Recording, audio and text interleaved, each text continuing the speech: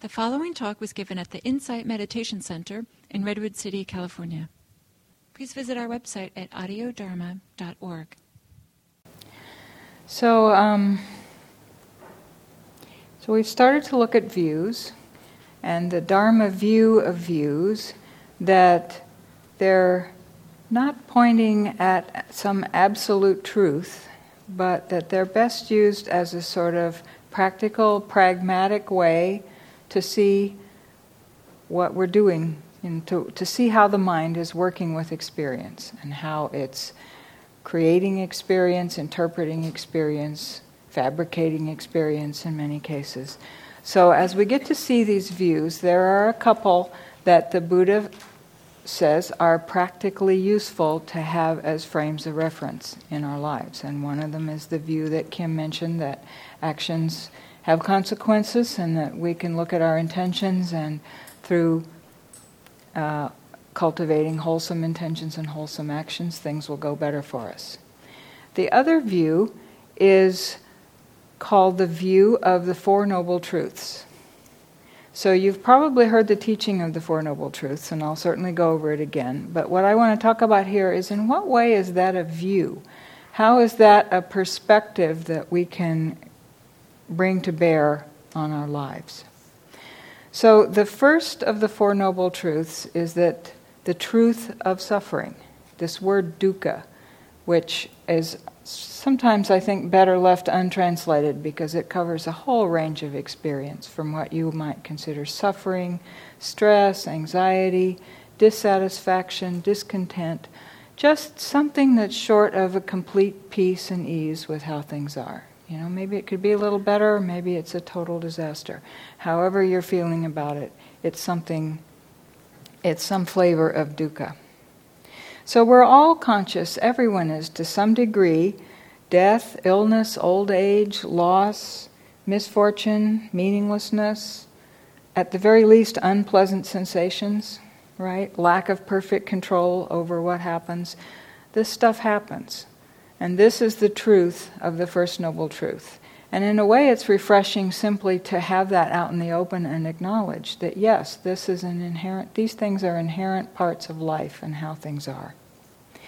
And usually the wish to relieve some form of dukkha and to achieve some form of lasting happiness is often the unseen motive behind most of what we do, most of human activity, trying to figure something out, trying to understand things, how we act and relate in the world is usually motivated by trying to, in some way, overcome this dukkha. So the essence of the Dharma teaching is that by constantly striving to control circumstances and events in the world, and control what happens in some way, that we are not noticing that this is actually impossible in a lasting way, and it comes at a very high cost in stress, anxiety, and frustration. The more we're always looking to fixing, manipulating, or denying things as a way of working with suffering. So in a way, the first step, the task that's associated with the First Noble Truth, is to face it, to understand it, to begin to recognize when you're in that experience, something is happening that's not the way you like it, and some flavor of dukkha or suffering is arising. I came across this interesting list in another course I was taking of ways that people tend to respond when some kind of suffering is going on. Feeling impatient and rushing or pushing it, fearing it, resisting it, trying to control it, rationalizing it, analyzing it. And let's have it be just the situation. I mean, you may not even recognize that there's suffering going on. Diagnosing it, doubting it, discounting it, dismissing it, trying to get rid of it, trying to solve or fix it, arguing with it, withdrawing from it, reassuring yourself, negotiating with it, forcing a choice, having an opinion about it, criticizing yourself, criticizing other people, blaming, guilt, shame. This whole range of human activity is how we typically respond in the face of some flavor of dukkha. So the first task is to recognize it, to know it, to understand it. This is dukkha. That's the Buddha in several places says that wise attention and wise view starts with recognizing this right now. Oh, this is dukkha. Okay? So when you can first recognize that you're under the influence of dissatisfaction with things as they are, then you're bringing that view of the first of the Four Noble Truths to bear on the situation, simply by recognizing that this is a common human experience, not something uniquely wrong with you, that you're not able to fix and control this. Then the second noble truth is that the cause of dukkha is craving. Craving and clinging we often put together. Craving and clinging. So this, I want to spend a lot of time on this. The cause of suffering. That's a pretty big claim, right? That the Dharma has figured out the cause of suffering. And that it's actually an inside job. That it's something in the way that our minds are processing experience that is contributing this element of suffering. All right? And so a big part of this second truth is getting the felt sense of what's meant by this suffering, the part of this that we can work with. So it's not right to say that all wanting or all planning or all forms of intending are necessarily suffering. That perhaps at some deep level of letting go into states of concentration and total release is not a moment when you're intending anything. But you can, every day simply planning to have supper or something is not necessarily dukkha. But getting this felt sense of what's meant by what we're adding to it. So there's a sense in which craving of a sort is the cause of further suffering, because it's this very strong force that keeps us looking in the wrong direction. The minute that kicks in, we disconnect from what's really happening right now, and we begin to fixate on some idea of how things should be different.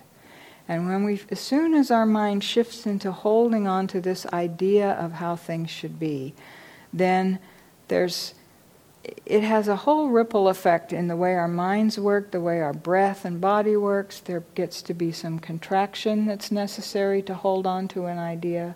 The attention begins to shrink and fixate on just that one idea, and it begins to filter out all kinds of alternatives and see only the part of that that's caught our attention.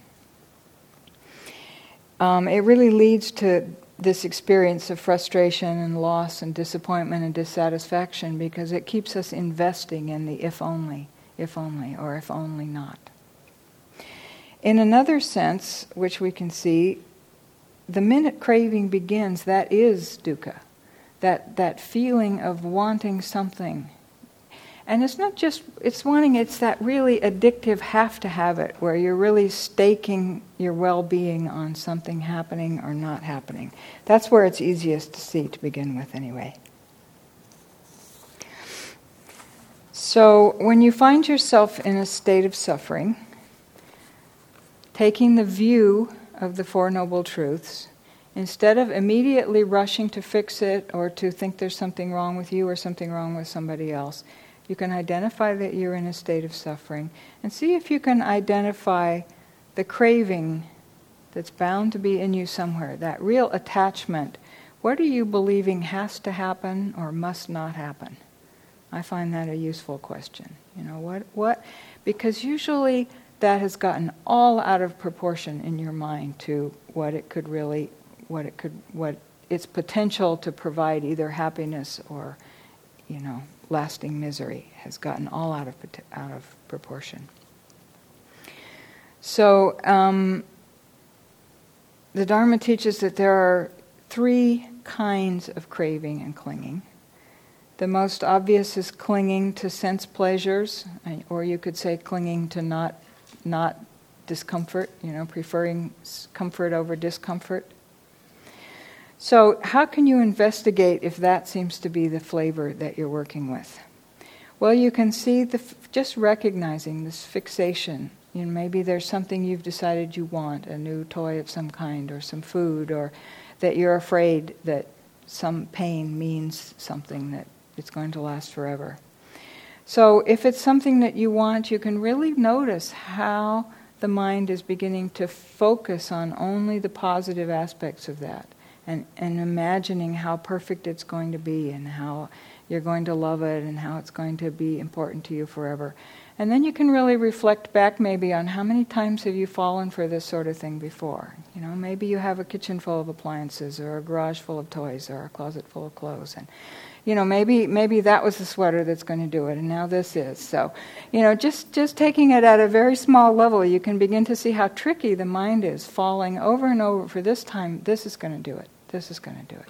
This is the one that's going to do it. Maybe it's relationships or jobs, bigger scenarios. This is going to do it. So you can start to see how, in a way, unreliable the mind gets under the influence of craving.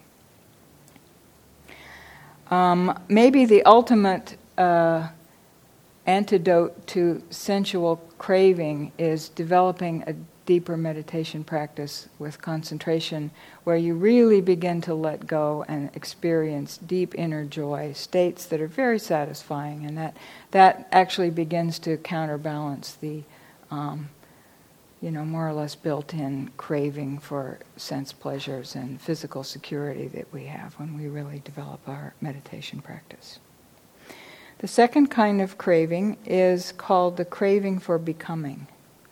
And this is a little harder to understand, but it's so pervasive.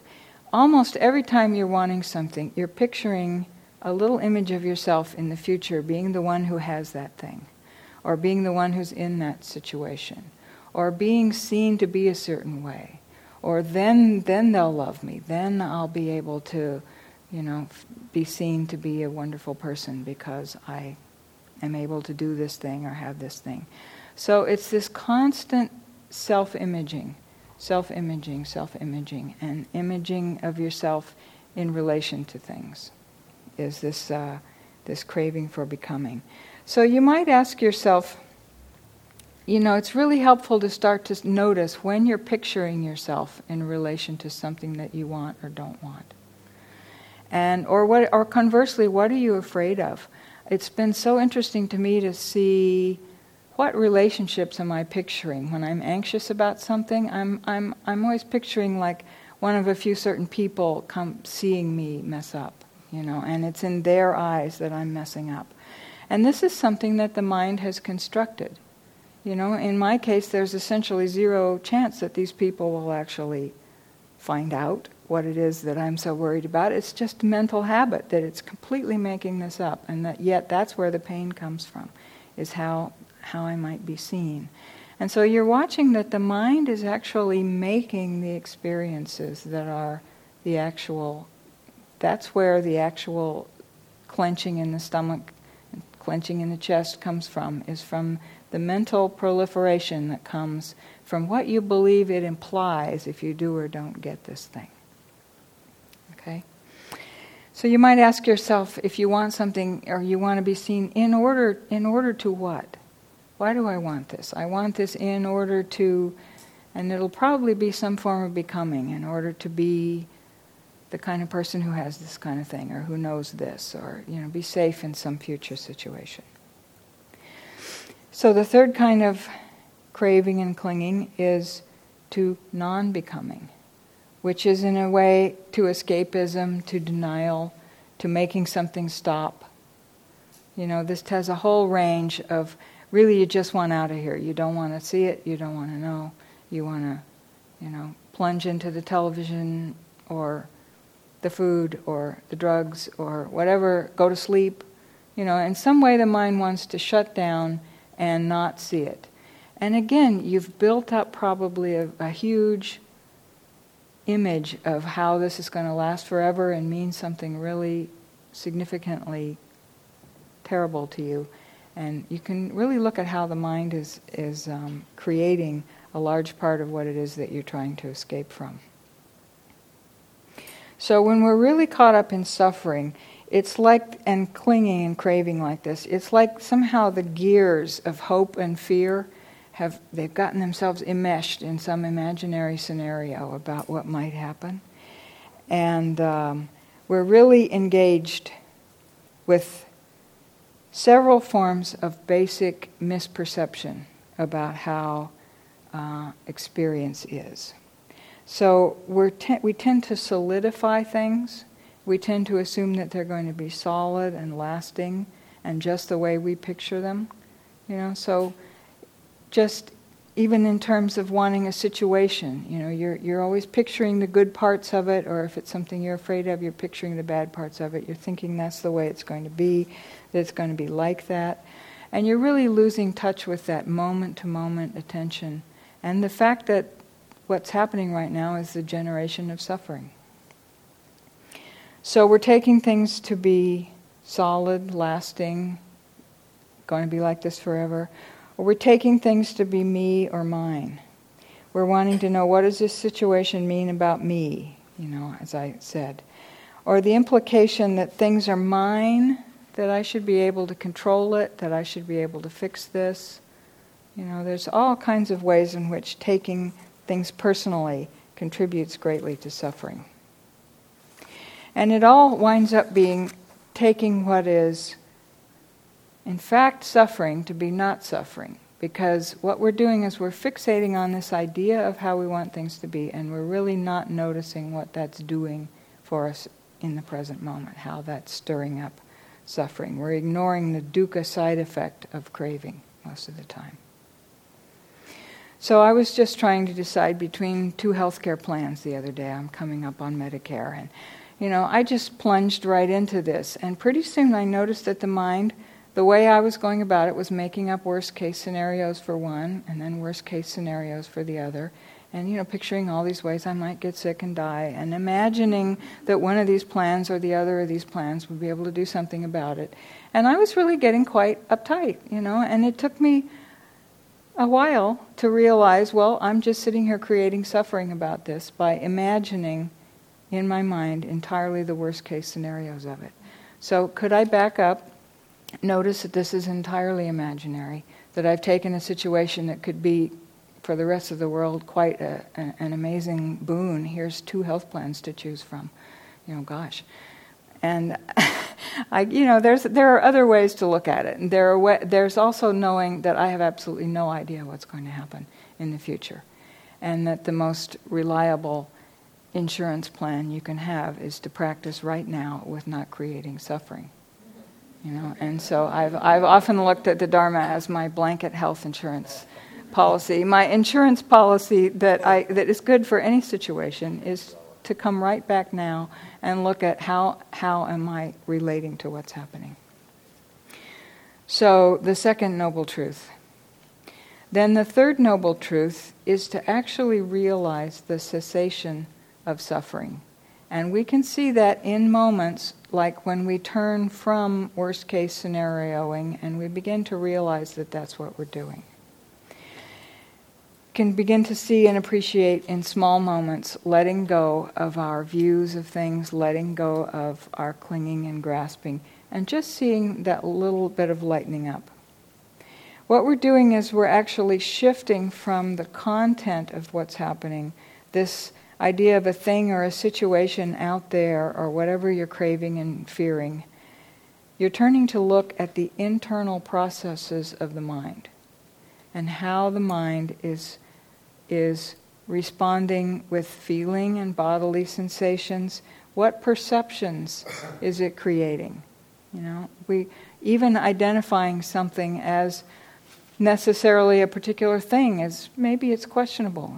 It may not be the only way to see it. It may not be the only way to see that situation. And then all the reactivity that follows on from that perception. So if you can begin to shift from your focus from the external situation to what is the mind doing right now, what is the internal activity going on, then you're heading toward being able to let go of the suffering of that.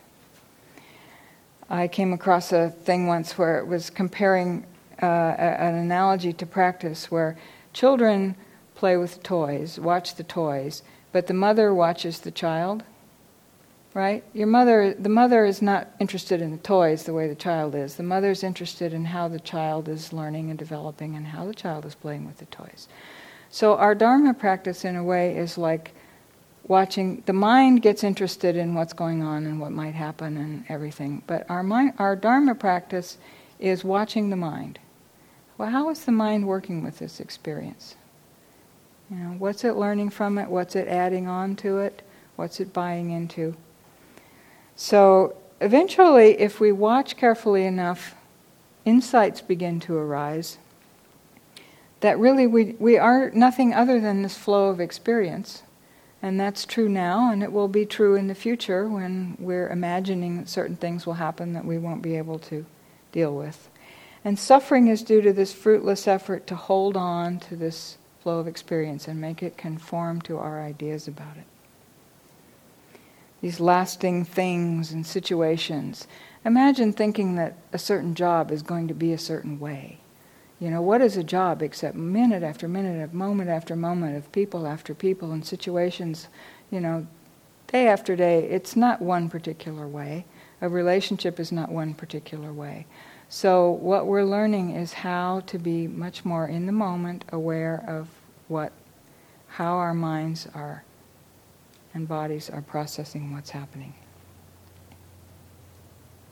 So the fourth noble truth then is to cultivate the path that leads to the experience of the first three. So there's suffering. The cause of suffering is something that we can look at in our own minds, and then there's a possible release from suffering. And when you see that a little bit, then you begin to see, okay, you have some confidence that this path is the way to work with it. I heard an example once where somebody had a summer job of tearing up a concrete driveway, and it took them forever to figure out what the right tool was and how to go about it and how to get a chunk out. They finally got the first chunk out, and then they knew how to do it. It might take the rest of the summer, it probably did, but they knew how to do it. So when you know for a fact, when you've really seen in the moment some kind of suffering and you've realized what within you is causing that clinging to it, and you've experienced letting it go, then you know that you know how to work with this. And we need to make use of these insights, and we need to practice them in more and more of our areas of life. We were talking earlier about how you can see something, but then you need to see it again and again, and that applies here, and there's another layer beneath it, and it's one thing to realize something intellectually, and it's very important. That's the first step, you wouldn't believe it if you didn't really understand it, but then you can see working through it emotionally, working through it at the level of deep instincts. This is our practice.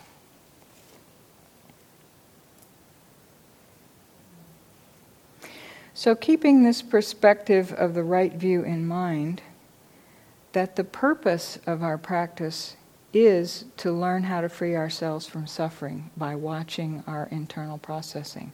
It's very important as you start to engage in this program and start to look at all these factors. Because we're going to be asking you to take a look. And, 8 months might sound like a long time, but it's a pretty quick tour of various aspects of your life. And you could easily get bogged down in thinking, I really have a lot of work to do on my speech, and I'm not able to live up to perfect ideals in action. So really bear in mind that the purpose of this whole thing is to suffer less, as we were talking earlier about balance with, overdoing it and overdoing it in giving and compassion. So always looking at, this is about ending suffering, and that includes your suffering, and that includes the way you're going about doing anything. So how are we keeping a sense of ease in mind and not getting hung up on self-improvement or world improvement projects that turn into striving and clinging, and not so much investigating the inner causes.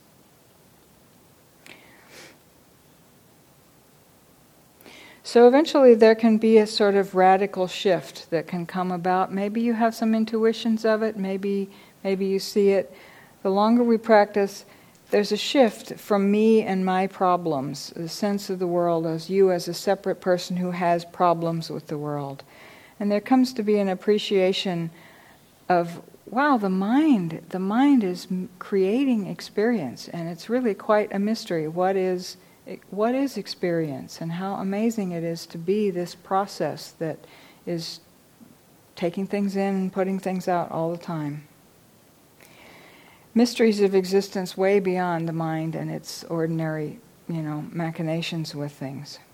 So the more steadily and devotedly that you can orient your life around this view of really understanding what it is to be alive and a human being with this mind and this body, how to use intention, attention skillfully, this habit will carry you through life. I came across this thing yesterday. I came across this Dharma teacher named Rob Burbia, who has a new book out called Seeing That Frees, that I started to look at. I haven't read it enough to give a book recommendation yet. But I looked him up on the internet, and I discovered that he's struggling with cancer, and he's just had a serious operation, and he's facing chemotherapy. And so I thought this was a lovely paragraph from his little blog online. He says, "I know some of you are wondering how I'm doing and how practice might be helping. Well, briefly, so far so good. I feel in my spirit deeply at peace with the possibility that I may die in the not-too-distant future. I hope it won't be for quite a while. I definitely don't want to die, but I still sense and have access to a perception of a timeless dimension to everything. The fruits of practice, I'm sure, and that makes a huge difference. I feel, too, on reflection, that I have lived my life and made choices as fully as I could from my heart's truth and deepest longings, allowing and encouraging what is wanted to come through, so I have no regrets. I feel also very strongly that I have received so many blessings, so many graces in this life, and even now through these challenges. Something in my heart just keeps bowing to it all." I just thought that was a beautiful expression of what a life on this path, how it can carry you even up to, the end of life, potentially. And obviously he's done a lot of bearing these views in mind and working with them over a long time.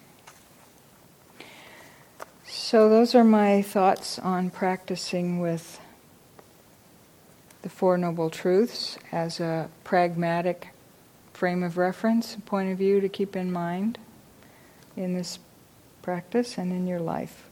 And now we'd like to have another breakout session. So if you would get in groups of 4 again, and maybe a different group of 4, so you meet some more people. Okay? And we'll have time for questions after this. So I'm going to say the question, and then let's just have a minute of silence so you can reflect for a minute, okay, before we start. A little easier on the first person to have a minute to think about this. So I think if you think about it, that you've all had an experience of feeling suffering about something, really caught up in thinking something has to happen or something doesn't have to happen, and then somehow letting go of that. Seeing another possibility, and feeling what? Feeling a little bit of relief around that. So it's so useful to really think back in your life, a little time when you thought you had to have something, or you thought something had to not happen, and then it turned out, okay, there's another way, And what was the feeling when you realized that, I've let go of this. It's okay. See if you can think of a situation.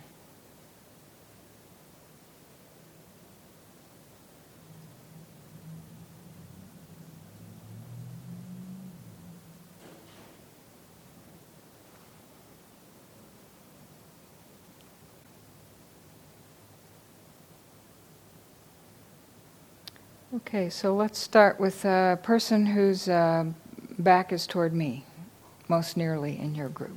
We'll quit picking on hair for a change.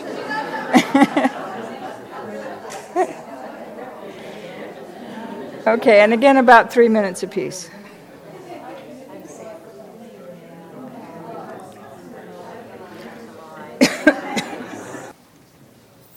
Okay, well, we'd love to hear some of what you came up with in that discussion. Really, it's a service to share. It might spark some memory of somebody else's of something similar. So please, here's somebody. Just hold it close to your directly into the mic. Okay. So while listening to my group, I felt like how similar we all were. And, at home I feel, oh my God, I'm such a loser. I mean, I think of it every day and I can't do it. But, here I felt like we're all okay, we're fine. Yeah, beautiful, beautiful. Yeah.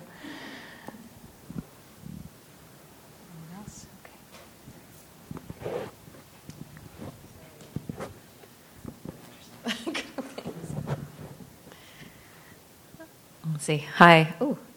I think this is distracting me. It's good for all the people who can't be here. I think that the thing that stood out for me, and I think it was sort of a bit of a theme, you weren't the people I was talking to, is that there was something in the holding on to something working out a certain way, and once that, whether we wanted to let go or circumstances kind of forced the issue, there was this realization that, and again, this was more my experience and a little bit of others, that there was this realization that other things opened up, or there were many other opportunities or ways things could go, that sort of became more apparent after that letting go happened, that singular focus was preventing from seeing. Mm-hmm. Yeah, that's really beautiful. We're cultivating this trust, in how things unfold with their own logic, not just our view of it. Go ahead. Yes, I like the second question you asked about, did something that we wanted to happen not happen, and how did we feel? Versus the previous question was just a view that changed, right? And I'm in the process of trying to find a new job, and so I have a lot of interviews that then I don't get the job. And so I'm going through that process a lot of building up. This is going so well, this is perfect, things you're imagining that future, it's all going to happen, and then it doesn't happen. And I think I'm doing a good job of letting go, but I wonder if I'm really letting go. I'm realizing maybe even just in today's process that am I just creating another story? Like, that job wouldn't have been good anyways, they're going to fail, all these other... Am I just creating another story that I then cling to versus really letting go? Mm-hmm. And I guess that really love some comment on that. Mm-hmm. Yeah, well, it's a great question, for you to investigate. If you need to run them down and, say, oh, they were no good after all, that's shading over into another view that you're making up to, maybe look... Just letting in that you'd worked up you'd seen some good things in it, and it hurt, it hurt a little, but maybe you can let it go a little more by just being a little more clear that, there's still the good things in yourself that you were bringing forth to think of offering to that, and you can offer them somewhere else. So maybe there's a way to take the good out of the experience without needing to, fall into now making a negative view out of it. Thank you. Mm-hmm. One of the things she was in my group. We were talking about. Can everyone hear me? Yes. Okay. One of the things I talked about was I got married really young. I was 23, and I'd been friends with him since I was 16. And I grew up with the whole: you stay married forever. The only people that get divorced are people that didn't try. And I had this my whole life, and for years, 14 of them actually. I had this idea that we have to stay married. And we have this history together, and I've known him for so long, and we have kids. And finally I realized the fact that I've known him so long in our history was a good reason to stay friends, but not necessarily a good reason to stay married. And so we kind of made this decision where it was like, whoa, wait a minute. We can still be friends. We just don't have to be married. And so we separated, and it's been great for him. It's been great for me. It's been great for the kids. despite what everyone else said, our lives are going to fall apart and stuff, we've actually managed to have a better relationship. So, that was a pretty big shift in thinking. Mm-hmm. So. Mm-hmm. Great. Just the power of one idea limiting Yeah. the possibilities when you could be much more creative when you let that go. Yeah. Anybody else? Sarah, did you have something? No? Okay. No. All right. Then say I didn't try. Anybody else? Yeah.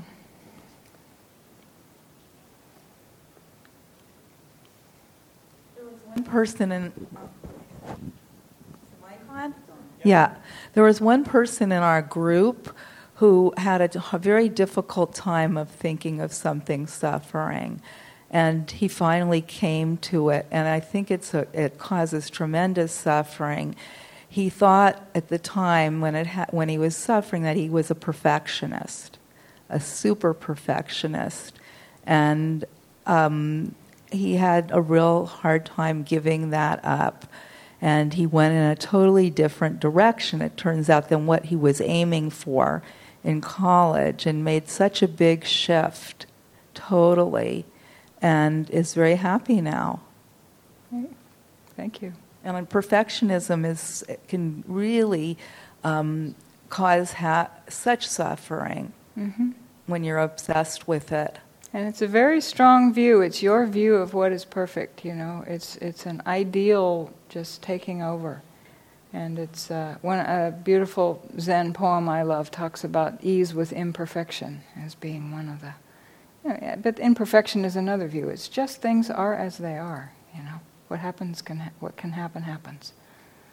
Yeah. Hello. So can you all hear me?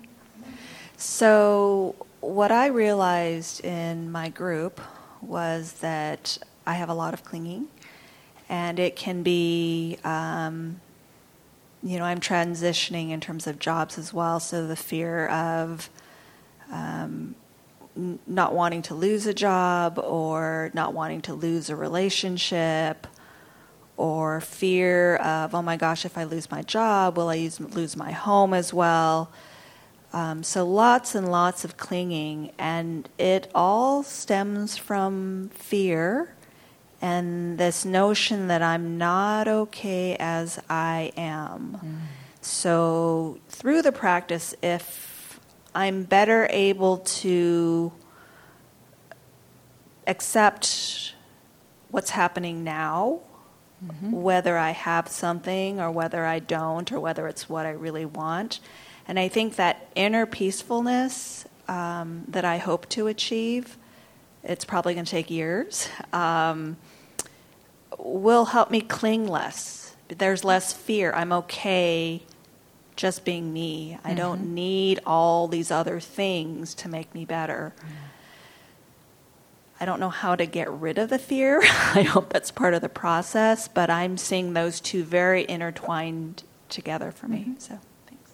Well, I wouldn't hold it to begin with that you want to get rid of the fear, but just get to know, what is that you're calling fear? What's the actual sensation changing from moment to moment? Where's the breath?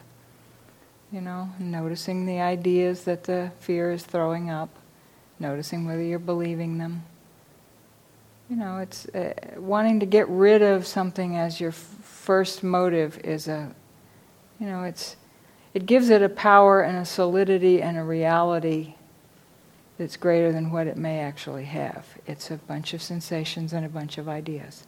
So I'm just suggesting that you instead of making your fear a thing that you need to get rid of, that you look at maybe seeing through it, having it become a little bit more of a transparent bundle of sensations and feelings. We can make things very real by giving them a name and fear of fear. Yeah. Thank you. Thank you.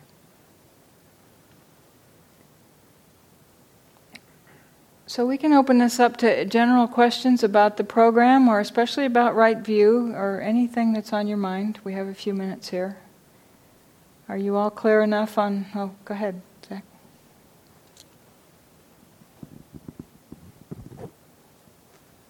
Hey, Chris. Hi. Could you talk about kind of the balance between kind of letting go and not letting your happiness and peace be dependent on circumstances, along with wanting to improve circumstances? Yeah, that's a great question.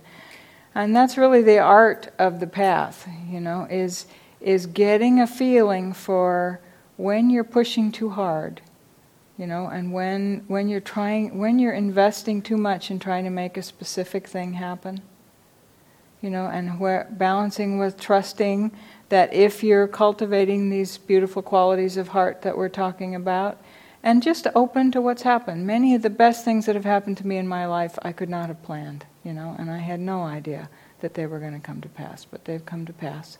So keeping that possibility open. We're not saying just sit home and don't do anything. If something that you're inspired to do occurs to you, give it a try. But it's just another experience that then you can keep your eyes open to how it's working out and what it's costing you in terms of stress. And, is it pushing? It's just you get a sense of when you're pushing to try to make something happen that isn't kind of in harmony with the way things are, So there isn't a cut and dried answer for that, except that holding that question is a really beautiful way to live. You're both open to something that you don't know about, and you're not overly attached to your plans, but you have your plans, so you go ahead, see what happens. Thank you. Mm-hmm. Please add a little piece, Kim. Sorry. Sometimes people hear the encouragement in our practice to accept and to be receptive and to just be with things. They can hear that as passive, and sometimes this question arises, I don't know if that was your intention, and they say, well, can't I do anything? When do I, why shouldn't I respond to something that's harming me or something like that? Just to be aware that passivity was not the Buddha's teaching. It was he taught a balance of cultivation and letting go. And most likely to become completely free of suffering, we're going to have to do a lot of cultivation and a lot of letting go. That's my experience, at least. So please don't fall onto one side or the other. Mm-hmm. Thank you.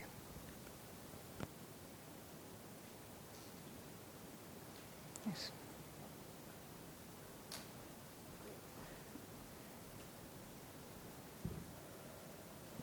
Hi, from listening to your talk, it seems like a lot of suffering also comes from personalizing things. Yes. If I look at the situation, I personalize it, it causes suffering. But if I don't personalize it, it doesn't really cause suffering. So I was wondering, what is the right view based on the Dharma practice on the self? Mm-hmm. Well, that's a very great question. It's a really fundamental thing to begin to investigate. What is this feeling of being yourself? Of having a self. There's a difference between simply being a self. You have your unique perspective. No one else has exactly your perspective or your experience. And then there's starting to make ideas about it. I'm this kind of person. I'm that kind of person. And so the Buddha definitely teaches that it's not skillful to make self out of things.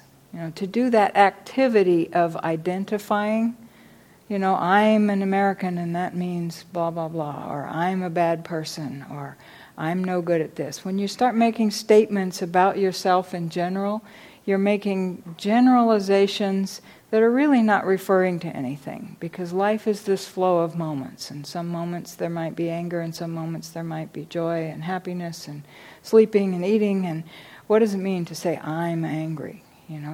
That's making an unnecessary generalization. So that's one level to look at. You can take things personally in the way that you can think it's just you who's having this suffering.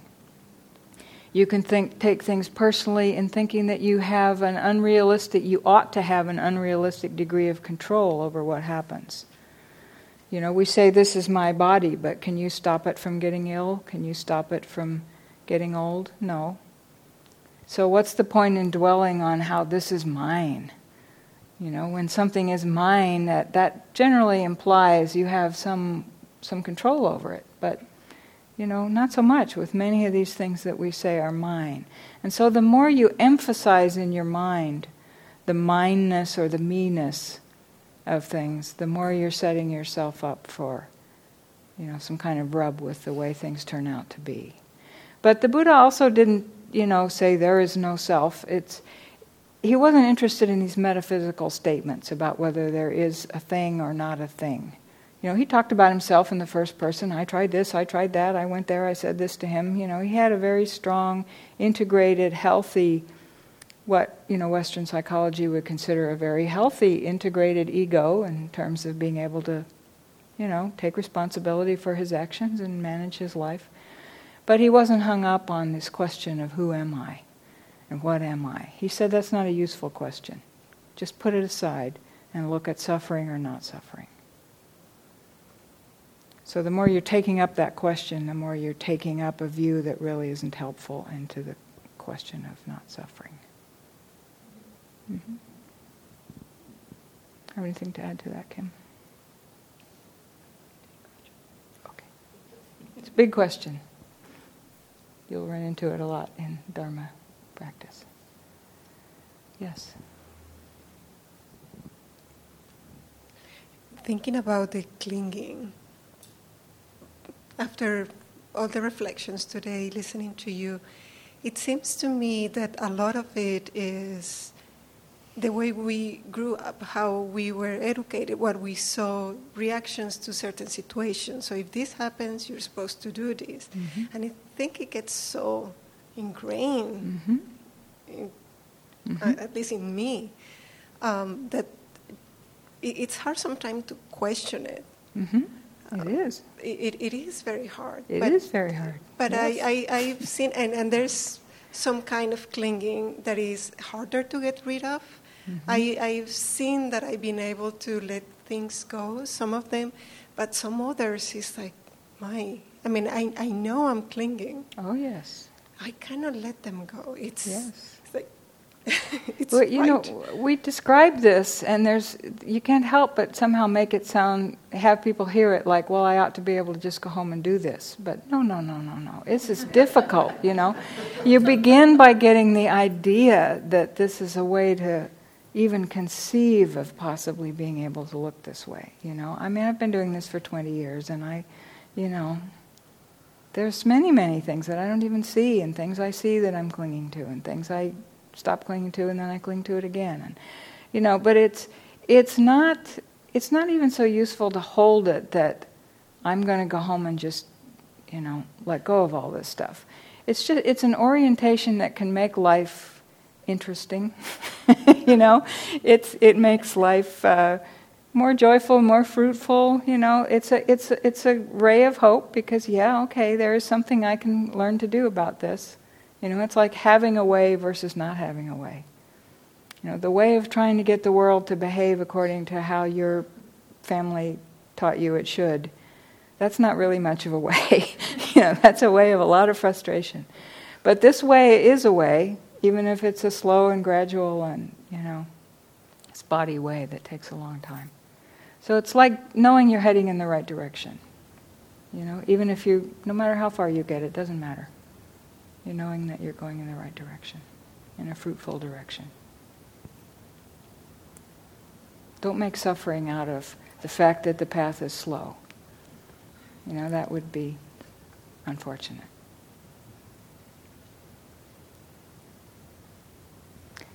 Any other?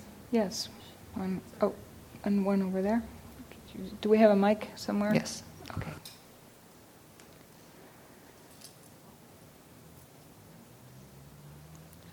I'm sorry.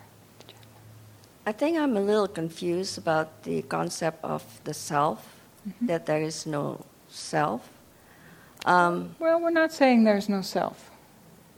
We're saying certain ways of relating to it lead to more suffering, and certain ways of relating to that whole issue lead to less suffering.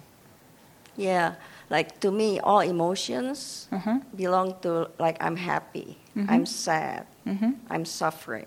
It's like there's an I in it, and there's a self that's feeling it. Well, you can just keep looking at that, you know. Maybe that's a linguistic thing. You know, we always put I in there. What if you say there suffering is happening? Just, you know, there are some ways in which language conditions our experience to a great degree. Don't get hung up on there is no self or not. You know, that's, the Buddha said don't get hung up on that. You know, and he said that as a person, just, you know, I'm telling you, don't get hung up on that. He uses the I word, you know. But look at how you're using that perception. Sometimes there's a perception of self. Sometimes there can be a perception of no self. Sometimes there can just be experience without having to refer to who it is that's experiencing it. You know, the more you practice, all kinds of different relationships and experiences around the self and so forth will come and go. You know, and not any one of them is the way it is. But the fact that it can be different ways at different times can start to loosen up our sense that it's somehow important to hang on to the idea that these emotions are happening to me. You know, it's more important that they're happening, and what does it feel like that they're happening? You can have a whole discussion about what does it feel like to be sad.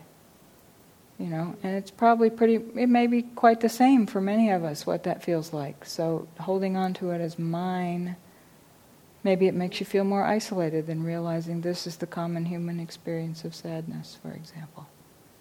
So again, it's purely pragmatic of when is it useful to, you know, it's useful, you know, you're responsible, we're working with the path, we're saying we're responsible for our actions, you know, our actions have consequences.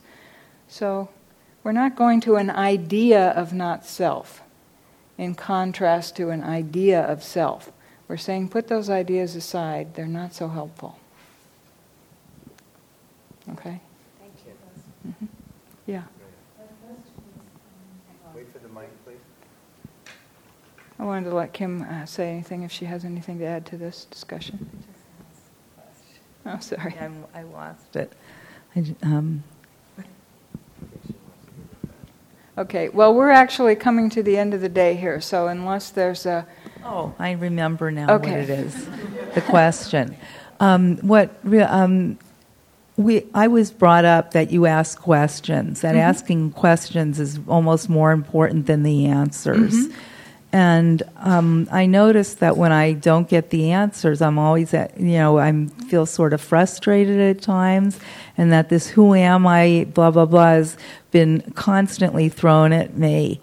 And I just wanted to know what the Buddhist attitude is about asking questions like that, because I love what you said about letting go of certain questions. Well, there's a particular sutta where he says, wandering in the thicket of views is asking, who am I? Who was I? Who will I be?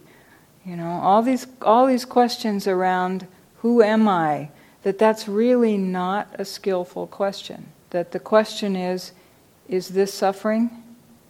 This is suffering, this is craving, clinging, this is not suffering. You know, that's what's useful. And so it can be frustrating not to have definite answers to these questions, but it's also a lot of suffering to keep trying to ask these questions that actually have no definite answers. So there's some suffering around continuing to be engaged with these questions that are beside the point, according to Buddhism. Sometimes when you, you can go somewhere, you can't go somewhere, and you're constantly going back and forth, and it produces, there's no question I've suffered in trying to make the decision. Yeah. So you're saying that to take the position of not suffering, it doesn't matter really which one you pick. The fact that you want to pick one means they're both good choices. You're trying to fixate on something that is not fixed. It's like, is this bit of the river, or is this bit of the river? You know, let's go argue and kill each other over that. You know, no, let's not. You know, it's flowing. It's constantly changing. You're this, you're that. You have emotions, you have feelings, you have sensations. You know, right. Mm-hmm. I want to pick up that one thing you said in the process of your question was something about what is the Buddhist attitude about asking questions. And actually, questions are really encouraged. That's why we have this whole question period. But like everything on the path, we can ask, what is the intention behind that? What is the motivation for asking that question?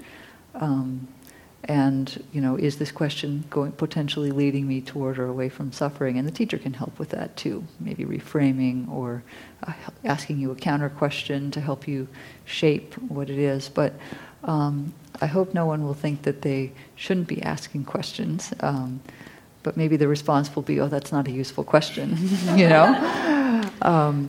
But certainly we're encouraged to investigate in a wise way.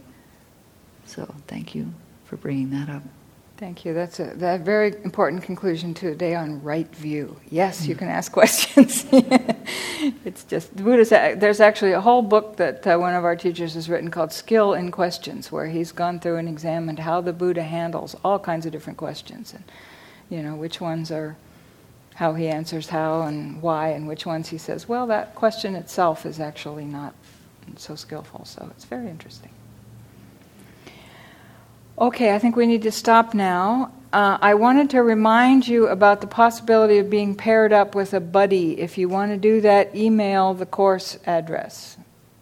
Okay, the one you get your mails from. And I'll accumulate a list of people who want to be paired up. So far I don't have enough responses to pair anybody up. And also there was a request about possible carpooling from San Francisco. So I'd like to suggest that people who are interested in carpooling from anywhere meet out there after the meeting and see if anything gels. Okay? And if you have any more questions about the program or anything, just come up afterwards.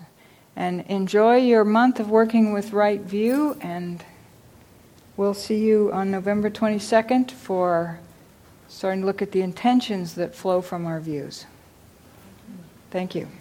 Have a great month.